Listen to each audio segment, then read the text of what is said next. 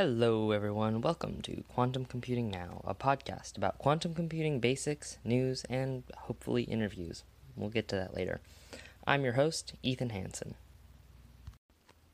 Today's episode is going to cover a lot of quantum computing fundamentals, and even if you think you know the basics, stay tuned, you might just learn something new.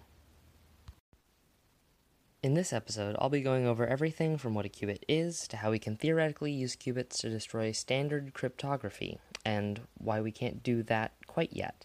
This is the first ever full-length episode of Quantum Computing Now, Intro to Quantum Computing.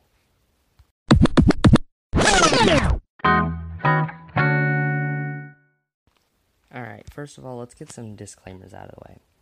Richard Feynman once said, "If you think you understand quantum mechanics, you don't understand quantum mechanics."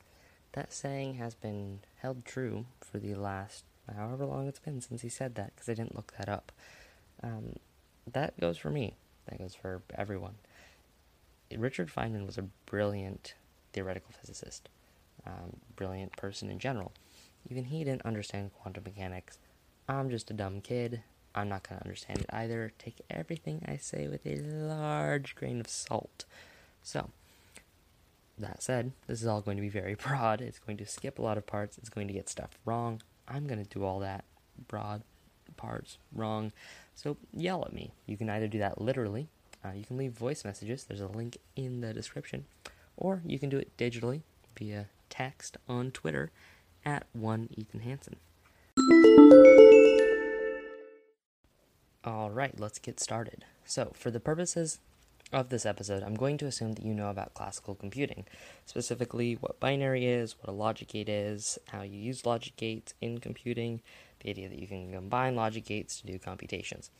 If you don't already know about all that, there's a really good intro series from Crash Course on YouTube. The link is in the description. But if you're all about that podcast life, just look up Intro to Computing or How Do Computers Work. I haven't listened to any podcasts or podcast episodes about that specifically, but I do know that countless exist. There's got to be one that's good for you, that other people like, that's got good ratings, all that good stuff. So, once you've got the boring classical stuff out of the way, we can move on to the quantum stuff, the reason you came here, the fun stuff. So, where do we start? For this series, I think that the best place to start is what in the world is a qubit? A qubit, spelled Qubit, is short for quantum bit, and bit itself is short for binary digit. So a qubit is a quantum binary digit. What does that mean? So binary digits are able to be 0 or 1. So like you have digits in, say, a phone number that can be from 0 to 9, a binary digit, binary meaning two states, means that you can have only 0 or 1.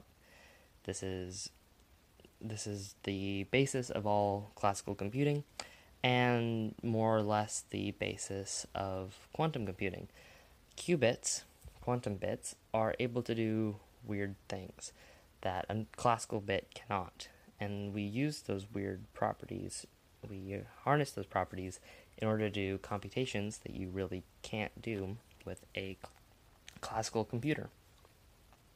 So, a misconception is that qubits are continuous, that somehow they're able to represent in a meaningful way that we can use weird states where they're somewhere between 0 and 1. And a lot of the times the phrase that you'll hear is that they can be in many states all at the same time.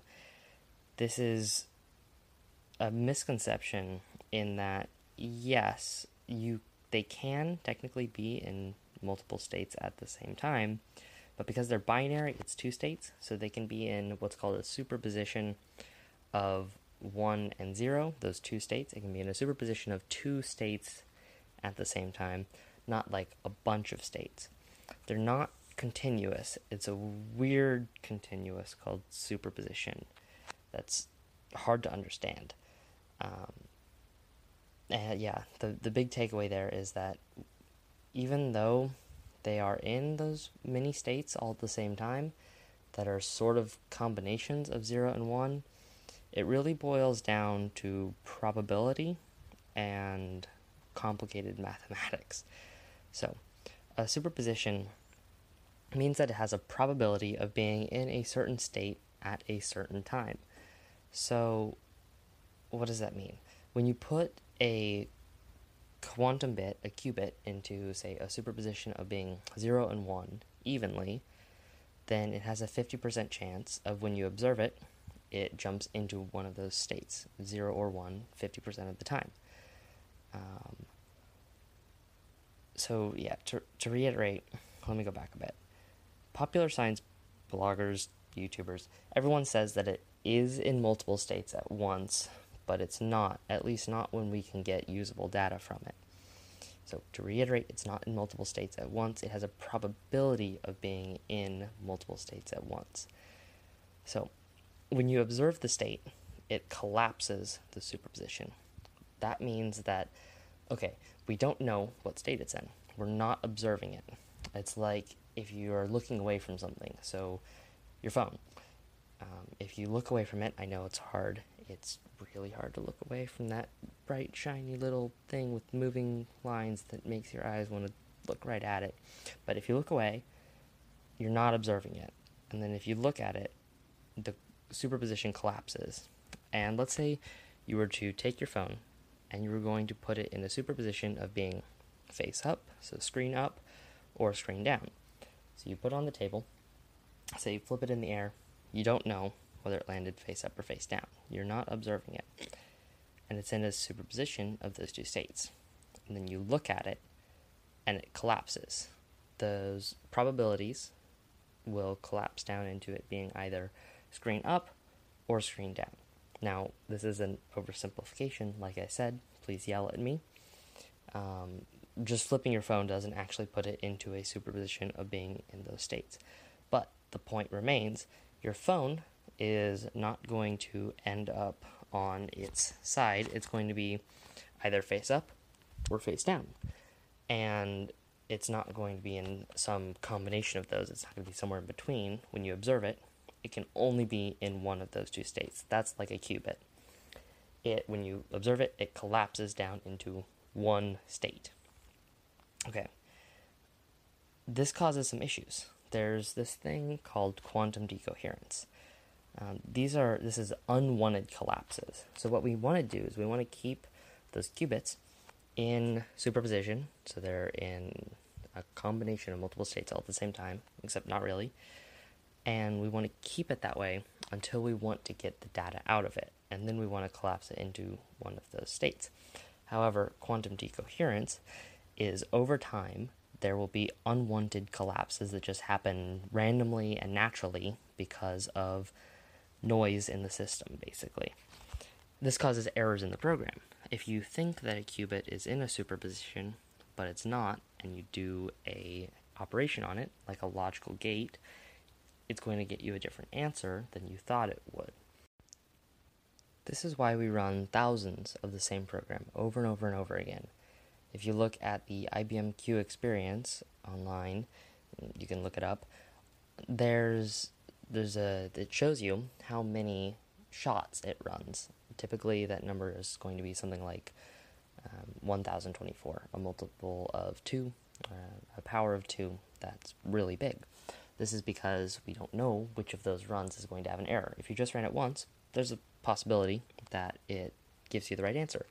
But there's also a possibility that quantum decoherence happens, you get unwanted errors in the program, and it creates this second layer of probability, where you have the probability of the superpositions, but then you also have the probability of your machine basically crashing, like getting an error in a classical program that comes from like a high energy particle causing a bit flip, like weird things that happen every once in a while.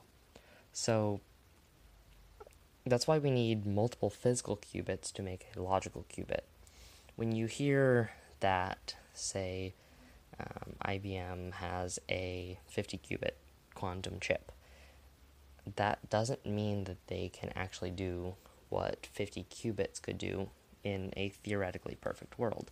Some of those qubits have to be used as error-correcting qubits, and that's a whole other field of quantum computing that we're not going to get into today, but could be a future episode topic, these quantum error correcting qubits are used specifically. They don't do the calculations. They just make sure that everything stays in superposition and that you get fewer errors.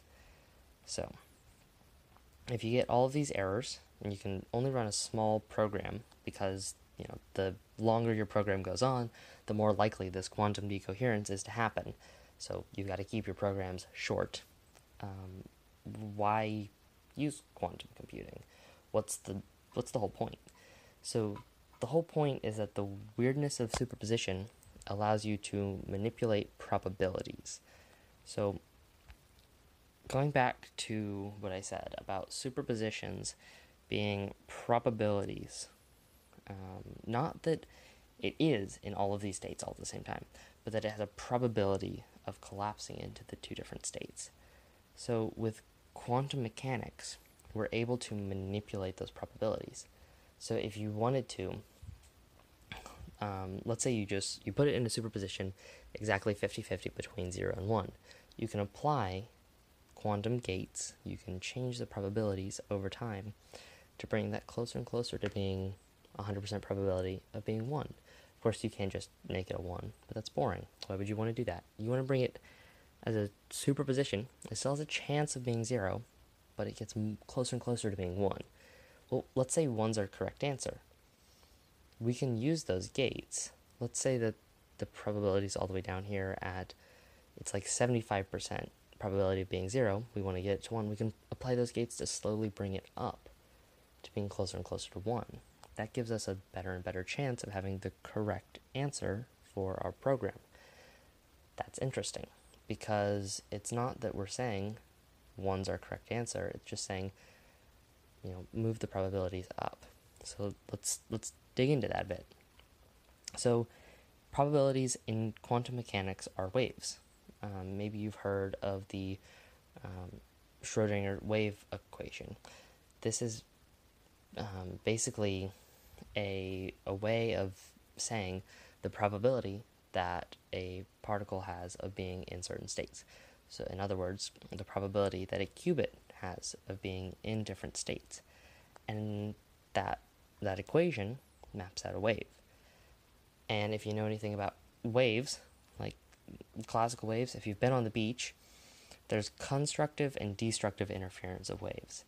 So with the beach analogy, let's say that a wave just broke on the beach, and it comes in, and it starts going back out, and then another wave comes in. Well, that second wave is going to be smaller than it would have been if there wasn't that first wave going back, sort of working against it.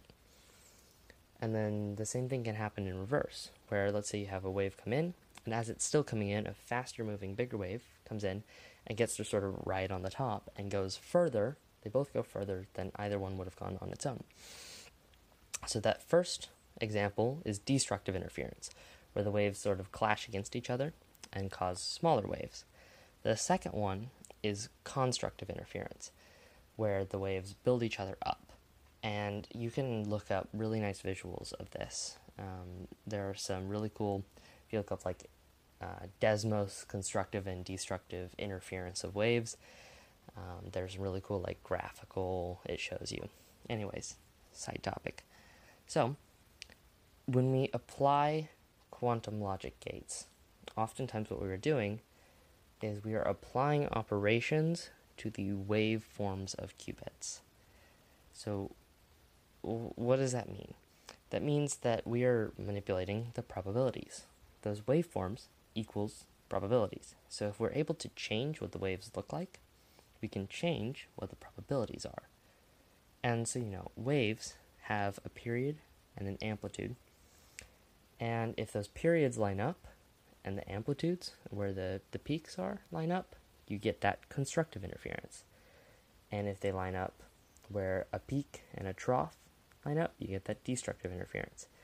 And we can use these gates that are basically like adding a wave to another wave. So the qubit has its own wave, and then the gate is another wave we add on top of it, and that there's different parts that will be added, different parts that will be subtracted. And because of that, we can use really clever versions of that to, without knowing the exact waveforms of the qubits, make operations that take the qubits that we want and making them better, the qubits that we don't want, those the states of the superpositions of the qubits that we don't want, making it less likely that destructive interference that they'll be in there. Okay, so to recap, probabilities in quantum mechanics are waves. There's constructive and destructive interference of waves. When it's constructive, we get a bigger chance of that qubit particle being in that state. And if it's destructive, we get a lower chance. And we can apply waveforms to the waveforms of qubits in order to manipulate those probabilities and make it more and more likely that we get the answer we want. That's pretty cool. So, there's a really good in-depth video from Minute Physics, there's a link in the show notes, about this topic. And yeah, I won't say anything more about that. Go check it out. It's all about Shor's algorithm, which is a really popular, well-known application of quantum computing and quantum mechanics. So this is all stuff that we can't do with classical computers. We can simulate it, but it takes a lot of processing power. And there gets to be a point where the amount of processing power we have to simulate it becomes more than we can actually do with the physical classical computers that we have today. And it generally takes longer than if you just tried to do the computations that you wanted the simulated quantum computer to do. So it's not really practical to do that. So that's why we need quantum computers. Quantum computers can do things that classical computers can never do. So just mention Shor's algorithm. Shor's algorithm is a part of the reason that everyone is freaking out about quantum computing killing off cryptography. So let's dive into that. We can look at a practical application of quantum computing to factoring numbers. So, a little brief background in how standard cryptography works today. So, factoring numbers is really hard for a classical computer. So, let's say I took two random prime numbers and multiplied them together. I'm going to do that right now. Okay, my number is 221. Okay, now you have to find the two prime factors of 221. It's kind of small, so you might be able to do it. If you want to pause this, as long as you're not like driving, go ahead and try to find the two prime factors of 221. It's really hard because if you're doing it like a computer would, you have to look through every single number and see, do these numbers multiply to these numbers? Every single number up to the you have to look at every single number up to the number you're given. So if the number you're given is n is 221, you have to look at every single number up to, say, 220 and look at every single number up to 220. Does every single number up to 220 find the one that equals 221? So, for instance, if I was trying to, let's do a simpler example. 3 and 5. 3 times 5 is 15. So those are my two numbers you're looking for. If you're a classical computer, you're looking at, okay, 1 times 1. Nope, not 15. 1 times 2. Nope, not 15. 1 times 3. And you've got to keep going. And because you're going all the way up to 15, I mean, you're going to find it before you hit there. But worst case scenario, that's a n squared algorithm. That means it takes ridiculously long as the numbers get really big. As you know, if you didn't pause, you're probably still trying to find those two numbers I multiplied together to get 221. There just isn't a way to do it fast. The fastest algorithms we have at this that work every single time are O of n squared. If you know big O notation, that will make sense. Just it means that in the worst case scenario, the time it takes is equal to the square of the number that you're given. So what we use is called SHA-256 encryption. SHA, S-H-A, stands for, I'm looking it up right now because I actually don't know, secure hash algorithm. No, that makes sense. SHA-256 uses 256 bits.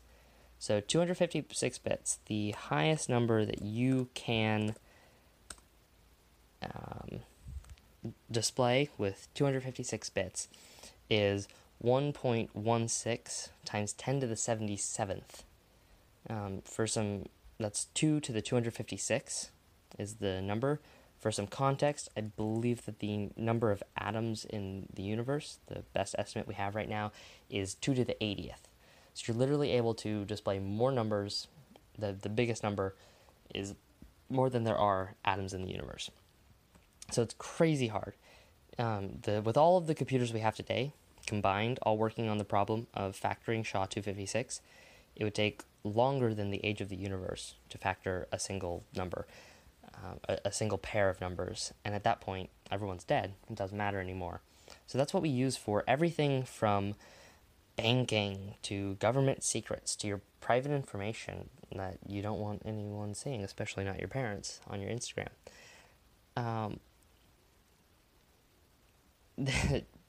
But here's where it gets good. Factoring numbers is ridiculously easy for a quantum computer. Using Shor's algorithm, which the Minute Physics video talks about, seriously, go check it out, really good. It's ridiculously easy. I mean, the algorithm itself is complicated, but once you have the algorithm implemented, you can find it like that, with a snap of a finger, make everything perfectly balanced, as all things should be. So, with all of this in mind, you don't need either factor using Shor's algorithm. You can use a quantum computer to find both factors really fast. And that means, like I said, bank information, government secrets, your private information is all unsecure. Not right now, because we don't have quantum computers that can do this. They don't have enough qubits. But if you had enough qubits, then it's all of that cryptography is broken. We don't really know when it's going to happen that quantum computers will be able to factor, say, SHA-256. Some people say it's going to happen next year. Some people say 50 years. There's a broad range of estimates. But everyone's in agreement it's going to happen. So what do we do then? There are ways to encrypt and decrypt information that you want to keep safe that are quantum safe, but they aren't widely used. That's a future episode topic, which we're not going to get into right now. But this points to why quantum computing is so important and why we need to get it right and really educate everyone about quantum computing. You don't need to know the nitty-gritty. You don't need to know necessarily that qubits are in a superposition of states. It's not actually continuous. It's more like weird continuous, and that, it looks through every single possible outcome and then finds the right one and then gives you the right answer. It's more complicated than that, but not everyone needs to know that. What everyone does need to know is that this is going to change how we view computing, how we view science. There are applications, like, for instance, Bitcoin. If you're investing in Bitcoin, you're doing something wrong. Bitcoin uses SHA to keep the money supply from being in one person's hands. In order to get a new Bitcoin made, people are factoring bigger and bigger numbers. Not to put them in a database, just as a way of rewarding people who use their GPUs to factor these numbers to make new Bitcoin, because you need to gradually increase your monetary supply because of economic reasons. That's not what this podcast is about. But what that means is, if you have a quantum computer, you can just own all the Bitcoin. In order to control the supply of the Bitcoin, you just have to be faster. Your computer has to be faster than the next best computer. And a quantum computer, factoring with Shor's algorithm, is going to be faster than a classical GPU rig every single time. And that means you can do weird things like double spend your Bitcoins. So Bitcoin is not quantum safe. Within the next 50 years, Bitcoin is going to be dead for all intents and purposes because it's not quantum safe. So, yeah, this impacts everyone. Whether you use Bitcoin or not, whether you have private information online or not, your government's secrets are going to become not safe. So, like I said, there are ways to encrypt and decrypt. That's a future episode topic, which I'm definitely going to get into because people need to know about this. Not only am I a quantum computing nut, I'm also a security encryption nut. So, yeah, I think it's important, like, share, subscribe. Basically, all of this is a big ploy for me to plug my show, Quantum Computing Now. Share it with your friends, tell them about the future, all that good stuff. So, yeah, that's pretty much a wrap up on that introduction to quantum computing. People who know better than me about all this stuff, please correct me by sending in a voice message on Anchor. There should be a link in the description, unless you're listening on Anchor, in which case go to my profile, or tweeting me at @OneEthanHansen. Also, go ahead and send me information one of those ways. If there's something I didn't cover well, or that you have more questions on, or you've got an idea for a future episode topic, all that good stuff. At the end of these videos, there will be a episodes. There will be a listener question and previous episode correction portion, which we'll jump into right now.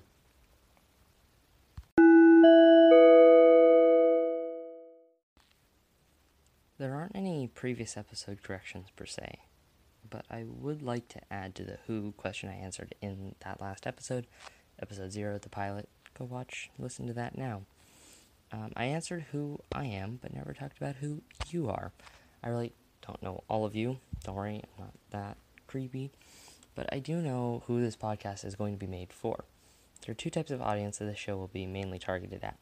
First, the casual enthusiast / student, someone who's just interested in quantum computing, maybe learning about it at school, learning about it on their own, wants a podcast audio version of the information that they could get elsewhere. So that's the first category. Second, you'll have more like quantum computing professionals, people who have been practicing for a while. They want to know about the latest and greatest in quantum computing, and they want to hear it from a bratty kid online. So how, you may ask, will I make this for both disparate set of listeners? So that's where the 3 types of episodes comes in. So you may remember from the pilot episode, we'll have basic episodes that are for that first group. And interview episodes are more for professionals. We'll be interviewing professionals, made for professionals. Wow. And then we'll have news episodes that are for really both groups. So if you're interested in quantum computing, you want to be keeping up on what's new in quantum computing. You'll be able to understand some of it. And if you're a professional quantum computing researcher, you also want to be keeping up on the new stuff, and you'll probably understand the majority of it. Of course, everyone is welcome to listen to whatever episode they want. This is just my idea of what's going to be most helpful / useful to whom. Alright, let's move on to some questions. Now for listener questions. So since I just started this podcast, there aren't really quote-unquote listeners, but I do have a younger brother who's sort of interested in this stuff, likes computing, doesn't know very much about quantum computing, and so he has some questions for me to see if I can answer them. Well, actually, just one question. What causes quantum decoherence? Which is a very good question. I hadn't actually thought about it myself until he asked. I just sort of was like, oh, yeah, quantum decoherence happens when qubits either get too hot or interact with the environment in some way, but why does it matter? Why don't we want them to interact with the environment? What happens? And that's still an active topic of discussion inside the quantum computing and quantum physics world, but here's what I think is a plausible and reasonable answer. So, quantum systems need to be isolated from their environment because contact with the environment causes quantum decoherence. We already talked about this a little bit. This is why quantum computers are chilled to near absolute zero, using what's called dilution refrigeration most of the time, which is really cool. It might be a topic in and of itself, more on the hardware side than the actual computing side. Super cool stuff. It chills it colder than outer space, which is just mind-blowing. It's hard to comprehend exactly how cold it gets. But why exactly does it matter if the temperature gets too warm or the qubits interact with the environment? Well, when that happens, when the qubits interact with their environment, information from in the environment leaks into the qubits, and information from inside the qubits leaks out into the environment. And we don't want that, because that information that leaks out most likely was needed for a future computation or a current computation, and the information that leaks in is just sort of random noise. So a good analogy that I found is with the second law of thermodynamics.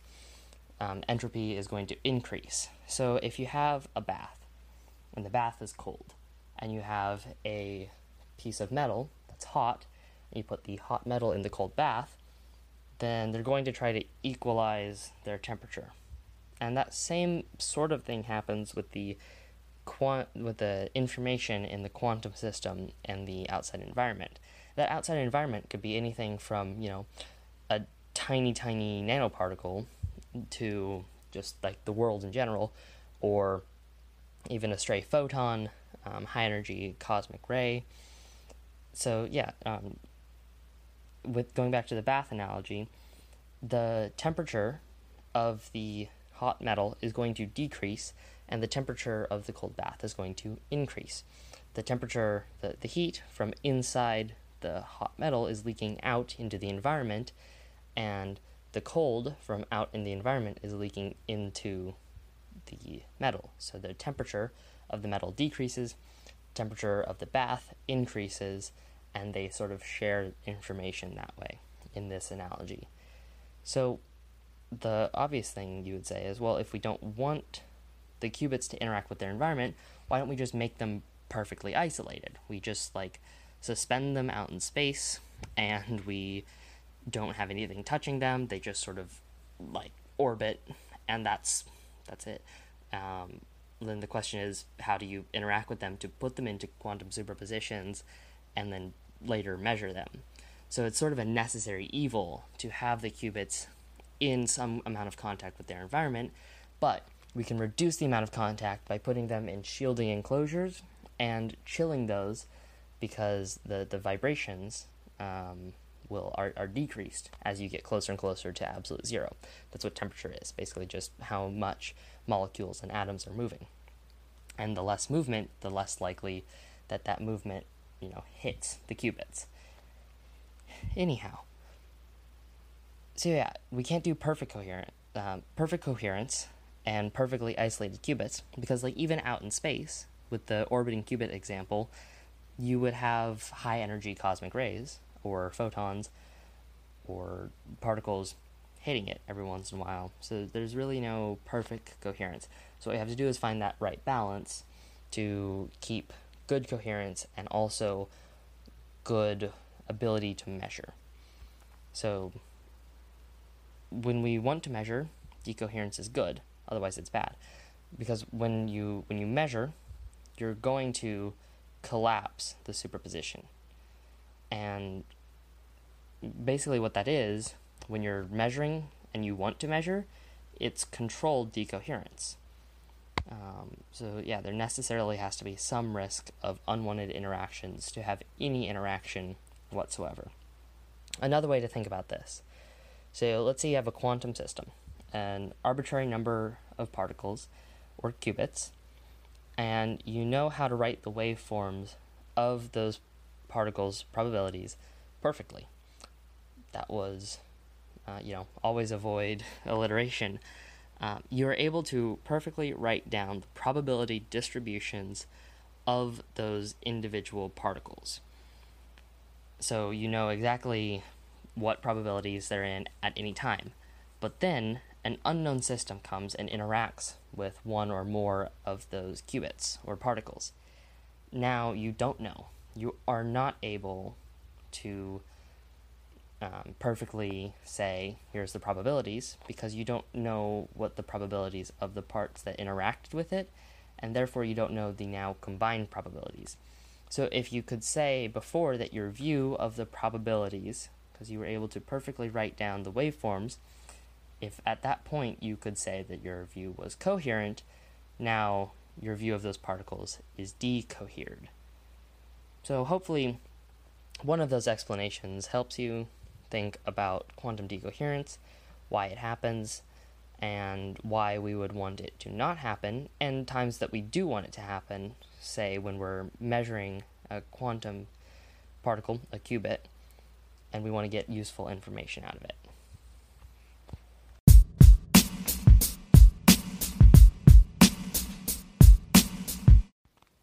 And to finish this podcast up, we've got some further resources. In the show notes, I have links to 2 games that I really like, both having to do with quantum computing. Both of those games are puzzle games, so if that's not really your thing, maybe stay away from it, or give it a try. Maybe it will be your thing. You never know. The first game is Hello Quantum, a game about different quantum gates and how they manipulate qubits. This is an interesting way the qubits and their interactions are displayed graphically, and it's just a nice looking game in general. Go check it out. It's available on Apple and Android. The second game is Decodoku, spelled Decodoku. The game was created by a quantum computing researcher, and it can teach you about quantum error correction. Also, you can teach the researchers about quantum error correction. If you play and come up with a really good strategy, you can give your data to the researchers, and they can use that to better perform quantum error correction. Both of these games are addicting and fun. Even if I didn't care about quantum computing, I would probably spend hours playing them without linking. Hashtag not sponsored. They probably don't have any money to sponsor me anyways.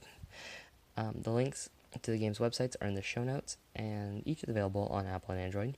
Decodoku is also available as a web browser game. Seriously, go check them out. This has been Quantum Computing Now. I'm your host, Ethan Hansen. Thanks for tuning in. I will see you in 2 to 4 weeks.